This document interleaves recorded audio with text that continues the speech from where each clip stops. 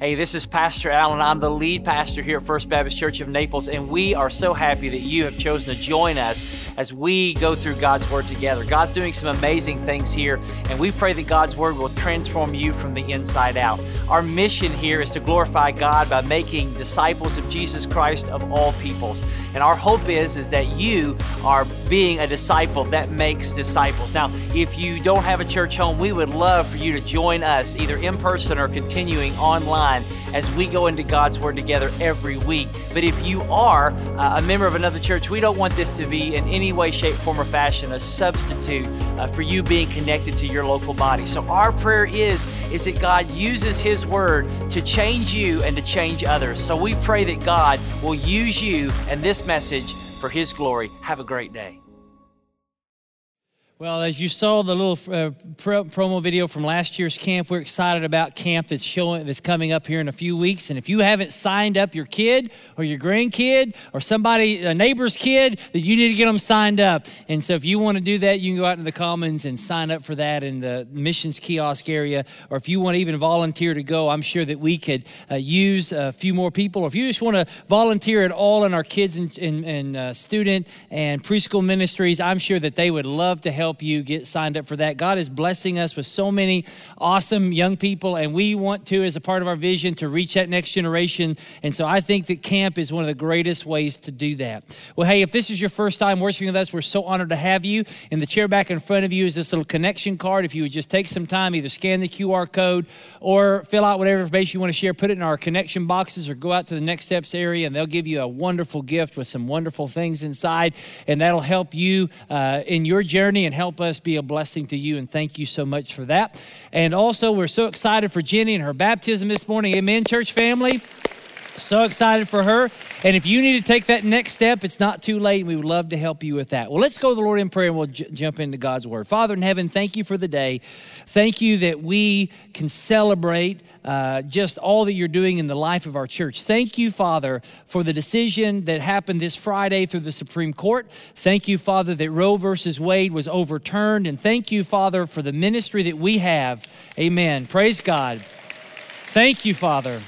Thank you, Father, for the ministry that we have as a church to stand for life, not only from womb, but also to the tomb. And God, now, as we have this new way in our country, we ask that you give us strength as a church to stand on the front lines for life. God, that we would stand out and stand up helping those at the Pregnancy Resource Center, that we would stand up and say, yes, we will be a foster parent, or yes, we will be an adoptive parent, or yes, we will give respite care, or yes, we will help financially provide. And Father, we pray, God, that you would bless those in our church who are fostering and those who have gone through adoption. And God, we pray, Lord, also for those who have had an abortion. God, that they would know that you love them and that we love them and that there is a grace that is greater than all of our sins. And God, we are just as sinful and just as wicked. We need grace. And so, Father, would we be a church that shows love and compassion to those who are broken? And Father, we pray as we get into your word that you'd help us. In Jesus' name, amen. 1 Kings chapter 19, we're going to begin in verse number 1. Let's stand as we read God's word. 1 Kings chapter 19 and beginning in verse number 1. The Holy Spirit says today, Ahab told Jezebel all that Elijah had done and how he had killed all the prophets with the sword. Then Jezebel sent a messenger to Elijah saying, so may the gods do to me, and more also, if I do not make your life as the life of one of them by this time tomorrow. Then he was afraid, and he arose and ran for his life and came to Beersheba, which belongs to Judah, and left his servant there. But he himself went a day's journey into the wilderness and came and sat down under a broom tree. And he asked that he might die, saying, it is enough now, O Lord, take away my life, for I am no better than my fathers. And he lay down and slept under a broom tree, and behold, an angel touched him and said to him, arise and eat. And he looked, and behold, there was at his head a cake baked on hot stones and a jar of water. And he ate and drank and lay down again. And the angel of the Lord came again a second time and touched him and said, arise and eat, for the journey is too great for you. And he arose and ate and drank and went in the strength of that food 40 days and 40 nights to Horeb, the mountain of God. And there he came to a cave and lodged in it. And behold, the word of the Lord came to him. And he said to him, what are you doing here, Elijah? And Elijah said, I've been very jealous for the Lord, the God of hosts, for the people of Israel have forsaken your covenant, thrown down your altars, and have killed your prophets with the sword. And I, even I, only am left, and they seek my life to take it away. And he said, go out and stand on the mountain before the Lord. And behold, the Lord passed by, and a great and strong wind tore the mountains and broke into pieces the rocks before the Lord. But the Lord was not in the wind. And after the wind, an earthquake, but the Lord was not in the earthquake. And after the earthquake, a fire, but the Lord was not in the fire. And after the fire, the sound of a low whisper. And when Elijah heard it, he wrapped his face in his cloak and went out and stood at the entrance of the cave. And behold, there came a voice to him and said, what are you doing here, Elijah? And he said, I have been very jealous for the Lord, the God of hosts, for the people of Israel have forsaken your covenants, thrown down your altars, and killed your prophets with the sword. And I, even I only, am left, and they seek my life to take it away. You may be seated. Here's the question. When do you fill up your gas tank? Some of you in the room, when it gets to a half a tank, you fill it up. If you follow Shaquille O'Neal's logic, if you've ever kind of heard about him, he believes that if you fill it at half a tank, it's cheaper. So some of you in the room, you think, well, that's better. If it gets, some of you, a quarter of a tank, people, gets down a quarter of a tank, you don't want to be like stranded on I-75 as you're trying to go up to Fort Myers or try to come home from Fort Myers. So you're going to go ahead and make sure that you get it filled up at a quarter of a tank. But some of you in the room, you wait till it's on empty, right? Some of you in the room like that? There's actually studies that have been done on this, and what you do and when you do it tells a lot about your personality and even your age. There was a study that found that the older you are, the more prone you are to fill up your gas tank sooner. And so there was a study, this same study found that the majority of those 18 to 34, those in the room that are 18 to 34, maybe this is you fill up at less than a quarter of a tank. Those 35 to 54, that's me, fill up between a half a tank and a quarter of a tank. And those 55 and older, the majority of them fill up at a half a tank. And so I guess the older you are, the more, like you said, prone to fill up your gas tank sooner. But you're saying, Pastor, I don't fit in that. 32% of all people that were studied in that research found that they do not put gas in their tanks until the light comes on. So some of you in the room that way, right? The light comes on, you do it. The reason why people are this way is that for two reasons, money and time. Either you can't afford the gas and so you just pray, right? You remember those days where you could put like $2 in your tank? Yeah, that won't get you anywhere. They won't even get you gas, right? Thank you, Mike. And the other reason is time. I don't have time to fill up. Any of you are like, man, I need to fill up. I just don't have time. But I want you to understand that studies have been done that recommend that you need to refuel before it gets all the way to empty for two reasons. Number one, if you wait until it's on empty, the junk in the bottom of your gas tank will get into your fuel line and even into your engine, and it will cause you to have less gas efficiency, mileage efficiency, so your miles per gallon will go down, and it can even cause engine issues. But the second reason why many studies have been done saying you need to refuel is that if you run out of gas, your car won't run. I'm afraid that many of us wait until we are physically, emotionally, and spiritually on empty before we do anything about it. And so this series this summer has been on the Sabbath. And for some of you, these are new concepts. I don't know how many people I've had email me, write me, tell me, hey, Pastor, I've never in all my life ever heard anybody ever preach on this particular topic. And I will tell you that many pastors don't preach on this topic, but yet it's all throughout the Bible, which we have tried to prove and tried to show you over these past few weeks. And so what we are seeing in this series is that the purpose of the Sabbath, the purpose of rest, is to refuel our souls and to reorient our hearts and our minds in and on Jesus. And so last week we saw that the Sabbath, taking time each week, is a weekly reminder that teaches us to resist our old identity and rest in our new identity. And so we saw early on that God wants us to find a rhythm of work and a rhythm of rest. Both are holy, so that we will be able to fulfill His purposes and listen to His voice. And so some of you, you've listened to these messages, and some of you are like, man, I wish so-and-so would hear this message. Some wives are saying, man, they're poking their husbands, saying, you need to listen to this. Some husbands are looking at their wives, you need to listen to this. And you're thinking of everybody else that you need to listen to these messages, but yet yourself, you're like, I don't have time to do this. Well, here's what I want you to hear this morning. I have found that if you don't take time to rest in the Sabbath, that God will make you rest. Some of you have personally experienced moments where God has made you rest by removing things in your life so that He can reorient your heart and your mind to be on Him. Well, today we're looking at a guy named Elijah in 1 Kings chapter 19. And 1 Kings chapter 19, we're going to be introduced again to this prophet named Elijah.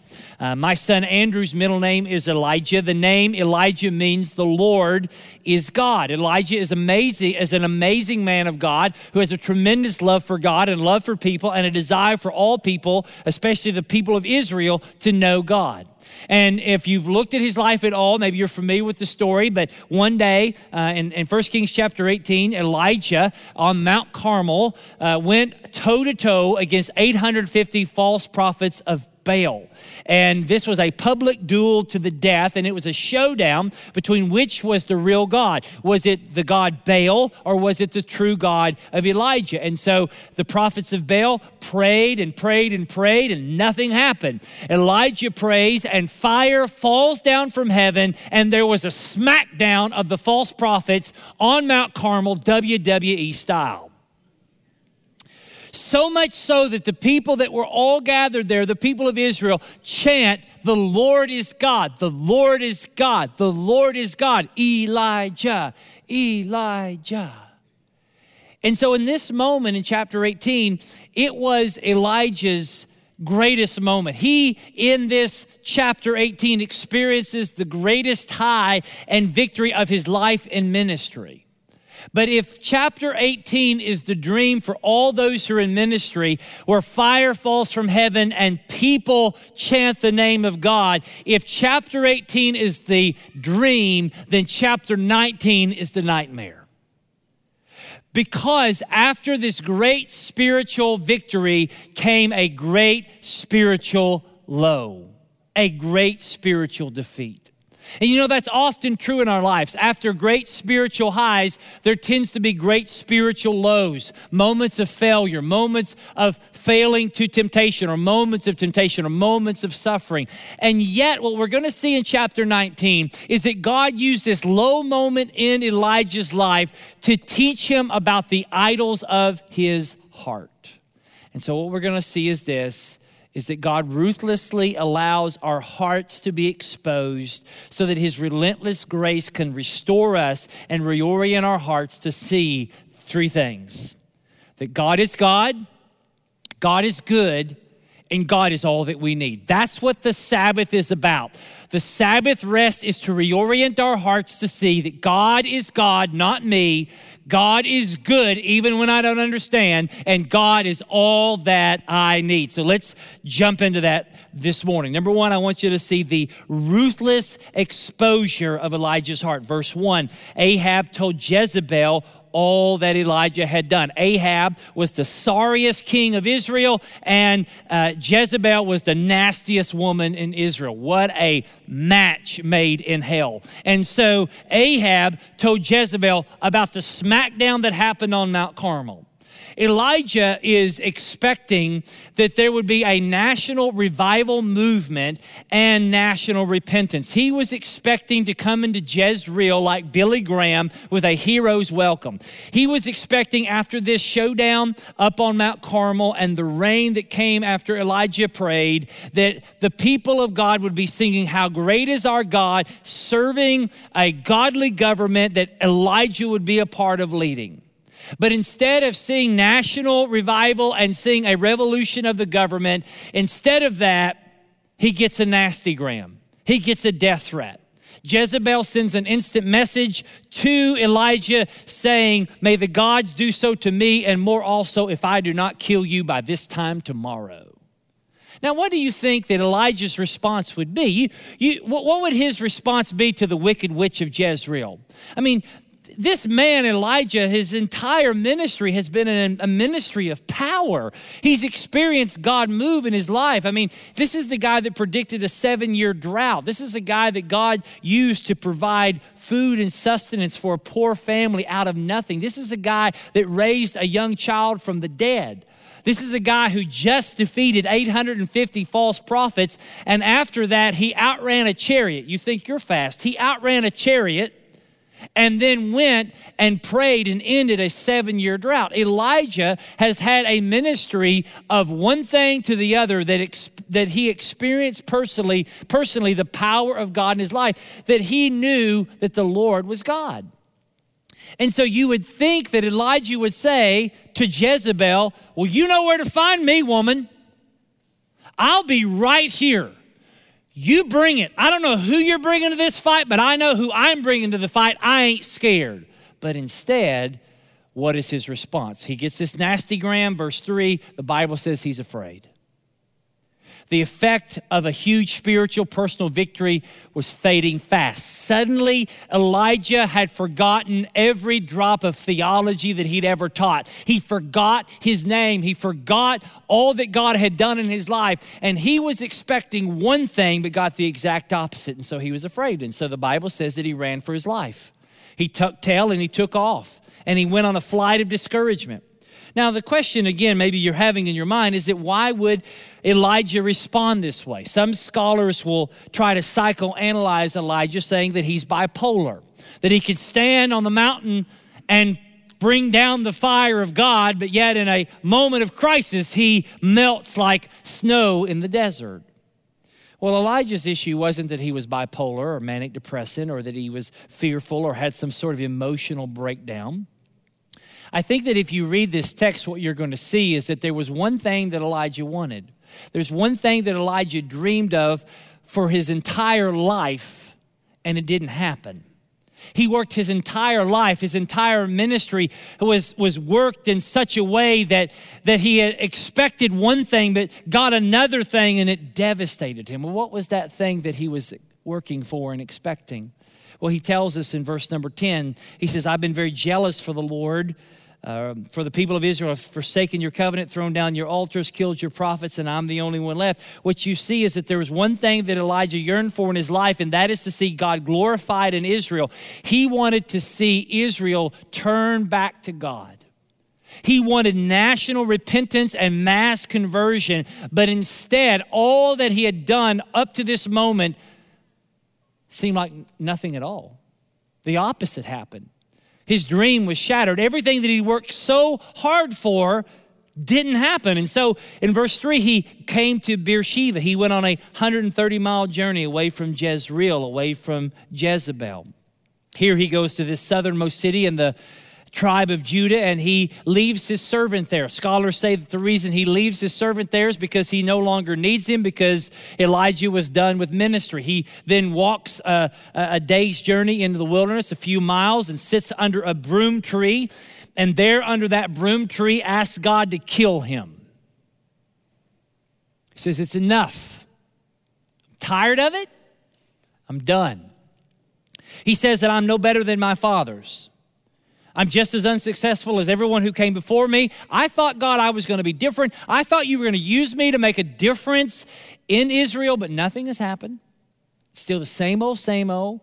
Jezebel and Ahab are still in power. No one cares. It's over. I'm done. I'm out. Kill me. Have you ever had those moments? Why was he in this condition? Well, Elijah's worn out. We're going to see that here in a moment by the number of naps that he takes. He's tired. He's physically, emotionally, and spiritually exhausted. And when you are in that condition, when you are running on empty, you are vulnerable to fear and worry and depression, insecurity and paranoia. And all of those feelings and struggles that he had was compounded by a heart that was jealous for God, that wanted good and godly things, but yet all those things were dashed against the rocks of a rebellious culture around him, and it led him to be discouraged and despondent. You know, for believers in our world, all of you in this room and those watching online, we look at all that's happening in the world around us. We are constantly barraged with 24/7 news and incessant alerts on our phones that constantly remind us of the rot of our culture. We as believers are standing for the good, the true, the right, and the beautiful, and yet the moral revolution in our society is growing greater every day. I mean, think about it. If you just have in your home the streaming service of Disney Plus, you can see that it went from the Mickey Mouse Club to now a television show on Disney Plus that promotes the LGBTQ lifestyle of tracking a young teenage boy and his journey in that lifestyle. And now we have, after the Supreme Court ruling on Friday, major companies and major corporations sending emails to all their employees, namely to women, saying that if you want to get an abortion, but you live in a state where it was not provided, we will pay you to go travel and have your abortion. And it's amazing how in the past year, corporations didn't know what a woman was, but now they know what women are. And we look at the absolute rejection of God in our society. There's a new Gallup poll that found that 81% of Americans believe in God or a God. You say, well, that's great, 81%. Well, here's what's not great. It's actually down 8% in the past 5 years. The economic crisis and the recession, the political nastiness, and then you look at your dysfunctional family. And then you look at the church. Now, I'm talking about the Big C church. And you see all the hypocrisy and the abuse and the racism and the fighting and the leaning towards liberalism. And then you look down at your own life and you serve the Lord and you've played by the rules and you've been good and you've worked really hard, but yet everything that you've worked for, all that you've dreamed of, has not come how you thought it would be. Yes, we live in Naples, but your world is not what you thought it would be, and it has come crashing down because this is not what you have planned, and you're worn out and you're angry at God, and like Elijah, you say, it's enough, I'm done. Stick a fork in me. Kill me, God. You know, I talked to a person last week. She said, I feel like I'm the only one. I feel like I'm the only one in my family who loves God. I'm the only one that is trying to hold this family together. And I pray for my family and nothing is happening. Nothing. As a matter of fact, it's getting worse. And I don't know what to do.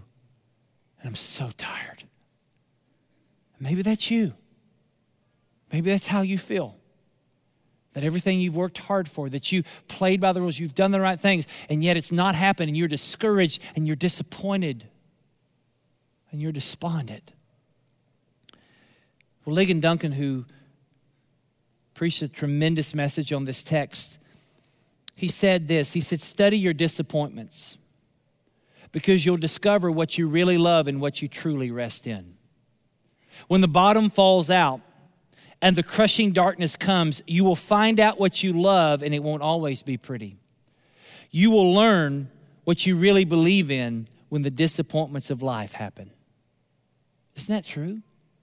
Study your disappointments. See, in this moment under the broom tree, Elijah had forgotten his name, that the Lord is God. And the message that he wanted Israel to embrace, he wanted Israel to put down their idols, to reject those idols that they were clinging to and embrace the Lord alone. But yet in this moment, under the broom tree, Elijah himself had to do the same thing. Elijah had lost sight of who God was, and Elijah was trying to find joy and satisfaction in something other than God. He was trying to find joy and satisfaction in good things, in national revival and mass conversion. He was putting his hope in godly things, and yet by doing so, he was worshiping the wrong thing. You know, in our desire to serve God, we may worship serving God more than worshiping God. We may worship our preferences of worship more than we worship God. We may worship our version and vision of what the church should be rather than God. We may worship national revival, the end of abortion and civil religion more than we worship God. And reality is this, is that when God does not give us what we have dreamed of and worked hard for, we get discouraged. And yet in our discouragement and in our disappointment, it is in that God exposes and reveals the idols of our heart. See, when our hearts are looking for rest in anything other than God, God has a great way of showing us what we're truly resting in. That's why the psalmist said in Psalm 39:11, he says that when you rebuke a man, when you discipline a man for the rebukes of sin, you consume like a moth what he holds dear. You consume like a moth what he holds dear. For surely mankind is a mere breath. See, this is what's happening in Elijah's life under that broom tree. That God in that moment was ruthlessly exposing the depth of Elijah's idolatry. And yet, how does God respond? And that's the second point, and that's the relentless grace of God to restore Elijah's life. How does God deal with the discouraged, despondent prophet? Well, after Elijah asked God to kill him, he lays down and takes a nap. You're going to see him napping quite a bit in a few verses. As Elijah takes this nap, the Bible says that an angel, the angel of the Lord, a lot of people believe this is the pre-incarnate Christ, came and ministered to Elijah's physical needs. Elijah is now awake. He takes the sleepy out of his eyes, looks, and behold, there are hot cakes in front of him. Angel food cake. God wants you to eat cake. Amen? Amen. Amen. With water, which in the Old Testament was Diet Coke. There's nothing like eating a big old piece of cake and washing it down with a Coke Zero. Amen. Zero sugar in that drink. Yeah. The food was so good, it put him in a food coma. He goes back to sleep. God wakes him up and says, hey, arise, here's some more cake. Eat, for the journey is too great for you. So God's going to send Elijah on a journey to Mount Sinai, to Mount Horeb, which is normally an 11-day journey by foot, but Elijah took his time. He took 40 days. But what you note here is that God met Elijah's physical needs. God cares about your physical needs. You are a holistic person. God met his physical needs to prepare him for his spiritual solution. That God had a physical need of Elijah being met to prepare him to receive a spiritual solution for his life. And so what that tells us is this, is that sometimes what you need is not another book to read, not another great sermon to hear. It's not even spending an hour in prayer. Sometimes the godliest thing you can do is to eat a great meal and take a nap. Amen? Amen. Amen. And so Elijah takes this 40-day journey. So much could be said about that. He gets here to Mount Sinai. He checks in at the Marriott there into the cave lodge. He unpacks all of his stuff. And there in his little cave, God speaks to him. And God asks him this question, what are you doing here, Elijah? Now, when God asks this question and when God asks any question in the Bible, it's not for information. God knows why Elijah's here. But what God is doing here is he's allowing Elijah the opportunity to express his feelings. And so Elijah expresses his heart. In verse 10, he says, I've been very jealous for you, God. Israel has defiled your covenant. They've rejected your prophets. They've killed your prophets. I'm the only one left. And so Elijah in this moment puts his discouragement into words. And so that's good. The Psalms are filled with people venting to God. I highly recommend to people going through difficult seasons to journal and to speak and to share what's going on. Being godly doesn't mean that you repress your emotions and pretend like there's nothing there. Now, that doesn't mean that your emotions are legitimate, but it means that when you express your emotions, by expressing them, you verbalize them so that God can correct them if they need correcting through His Word and through His Holy Spirit. I had a lady come to me today, and she was very upset about something, and she's come to me a few times, and she shared what she was upset about, and I prayed with her. And today she came to me, she says, Pastor, I was really upset about something, and we prayed about it, and through this, I realized that I was wrong. God can do that. And so here, Elijah is expressing his heart, and then God responds. And how God responds is kind of interesting. In verses 11 through 13, we see here that Elijah is staying in his room, and he looks out the door of the cave, and God says, okay, stand still and kind of see what I'm about to do. And so all of a sudden, there's this great and mighty wind, like a whirlwind, an F5 tornado, came right by the mouth of the cave, hit the mountain, and rocks were falling down. But yet the Bible says God wasn't in the wind.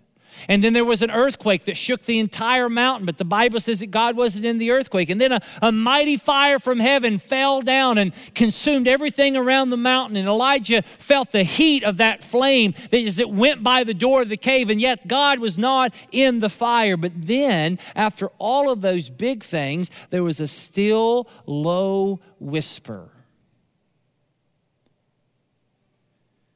And God was speaking to Elijah. And so Elijah comes out from the mouth of the cave. Now, the interesting thing is that where Elijah was is the same place that God and Moses were. And God gave to Moses the 10 Commandments, and God made His covenant with the people of Israel. And the prelude to that moment is that on the mountain Sinai, there was fire, there was thunder, and there was earthquakes. And all of that represented the presence of God on that mountain. But yet this time, God was not in the fire, He was not in the wind, and He was not in the earthquake. God was not in the big and the spectacular. God was in the low and the small.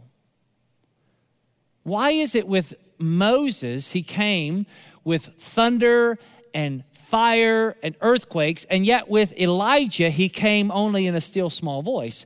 Here's why. It's because God was teaching Elijah and all of us in this room that God doesn't always work in ways that we expect Him to work. Just because He worked for one person this way doesn't mean He's going to work for us in the same way. And just because God doesn't do what we expect Him to do doesn't mean God's doing nothing at all. See, Elijah was looking for shock and awe. Elijah was looking for the spectacular, but what God gave him was the still and the small. Now, how does that affect your life? You know, in our American Western culture, we don't like to rest. We think it's crazy. We don't have time to rest. We don't like this concept of Sabbath. We despise, in our Neapolitan mindset, the small and the unimpressive. We want the big, we want the expensive, we want the exciting, we want the fast pace, and we want the flashy. But here's what you find in Scripture is that God is often not in those things. What often God is in is the small things. Can God do big things? Yes, but often He does things in ways that are not in our categories. But just because God doesn't do it the way that we think He should do it doesn't mean He's not doing anything. See, if God always does what we think He should do, then who's God? You are. But if God does things the way God wants to do them, which are always the right ways, then He is God and we are not. The problem here is that after all of this, God speaks to Elijah, and then He asks him the same question in verse 13. He says, what are you doing here, Elijah? What's going on, Elijah? And guess what Elijah does? Same song, second verse, same thing, repeats it the same way. I'm very jealous for the Lord. Israel has rejected your covenant. They've thrown down your your altars. They are killing the prophets, and I'm the only one left. And in that moment, just as he was under the broom tree, so he is in the cave. Even after all of this, in the still small voice, Elijah felt like God let him down. But God did not let Elijah down. Elijah's limited view of God and how God works is what let Elijah down. It's not that God was letting Elijah down. It's Elijah's limited view of God that let him down. How many of you in your life have had something happen that you didn't understand and maybe you didn't like, and in the moment you thought it was horrible, but in time you have a different perspective that even though what you thought was bad actually was God doing something good?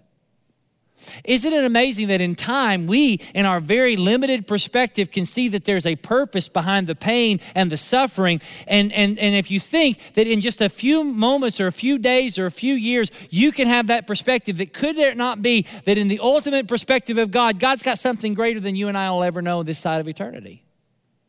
Elijah was only looking at what he could see. Elijah was expecting God to bring revival to his people. And what God is teaching Elijah is this, is that don't rest in revival, rest in me. Don't rest in these other things, rest in me. And even when things happen that you can't understand and that you can't describe, here's what you have to believe in, that God is God and God is good. And he is all that I need.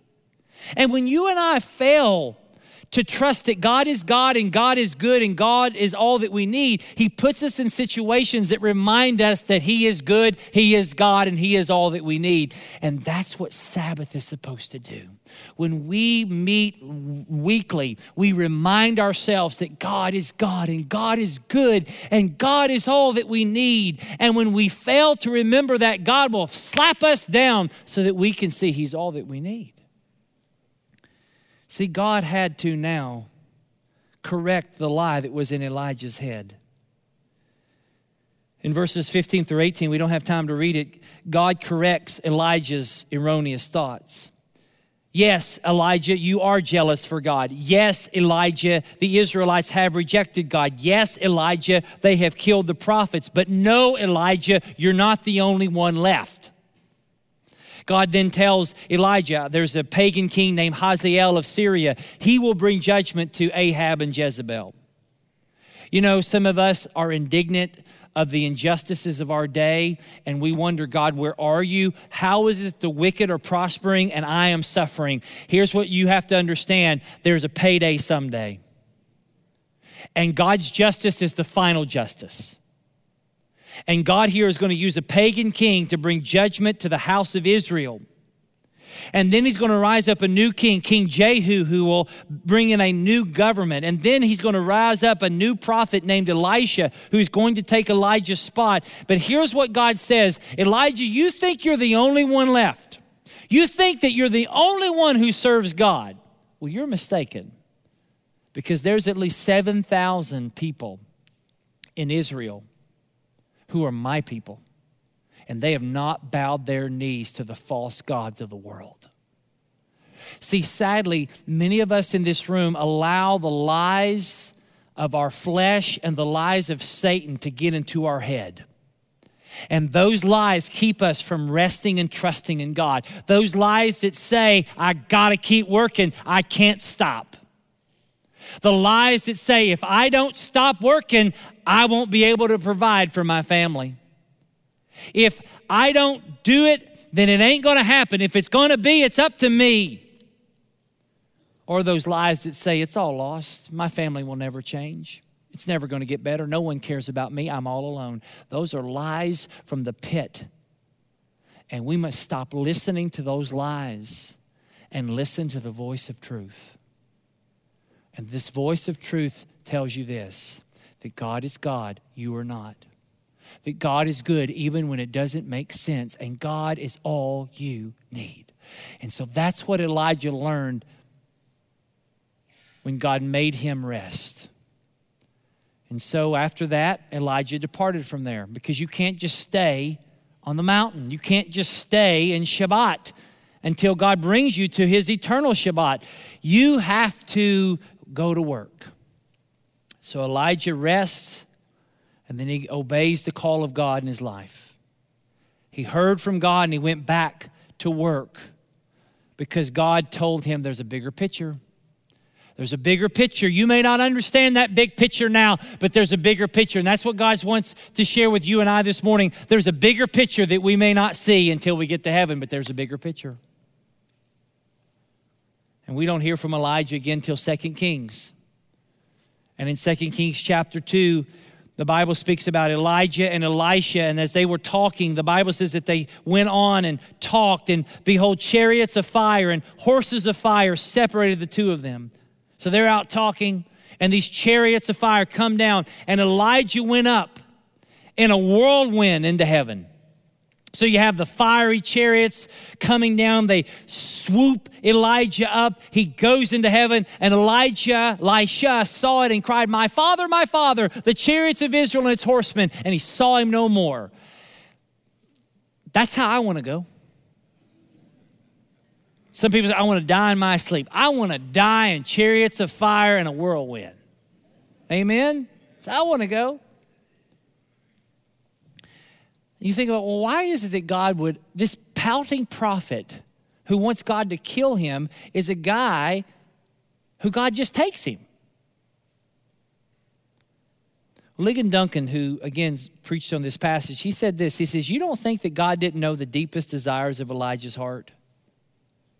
You think that God doesn't care about your dashed hopes and broken dreams? God brings Elijah home by fire and whirlwind. The two things that he was not in on Mount Sinai are the two things that he was in that brought him and took him home.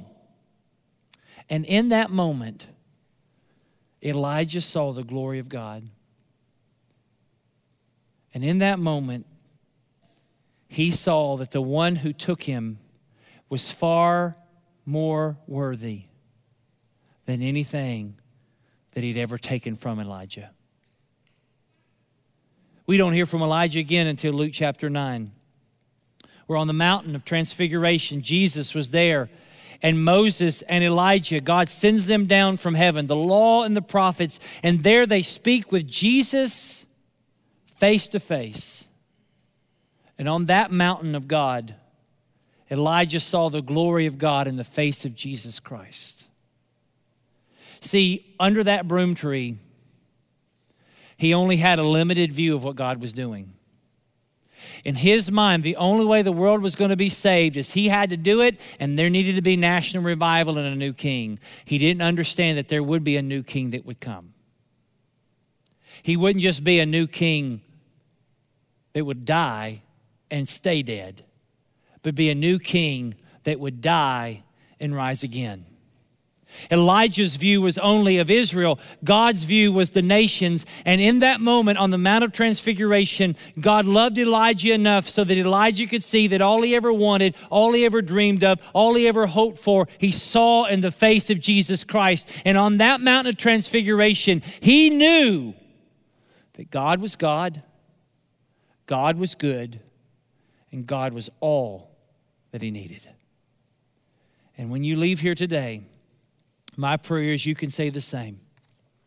That God is God, God is good, and God is all that I need. That's what the Sabbath rest is to be. And so I want to encourage you as we end to take time to rest. And as you gather every Sunday, it reminds you of that. That's why being in church matters. Being around other believers matters. It roots us and reminds us that God is God, God is good, and God is all that we need. And my prayer is that you can say that with all of your heart. But if you can't, then maybe today you need to give your life to Jesus Christ. He loves you and he'll save you. Would you bow with me? Father in heaven, we thank you for your word. We thank you for Jesus. And I pray, Lord, that your Holy Spirit will help us to see that there's a bigger picture involved than just what we see here and now. That we may be sitting under our broom trees, ready to die, living on empty, running on empty. But God, you want to fill us with yourself and remind us that you have something greater for us. Father, help us to understand that you are God, you are good, and you are all that we need. And we pray this in Jesus' name. Amen. Let's all stand and let's sing. Thank you for joining us as we go through God's Word together. I pray again that God will transform you from the inside out. So as we say here at First, you have come to church. Go out and be the church. Have a great week of worship. We can't wait to see you soon.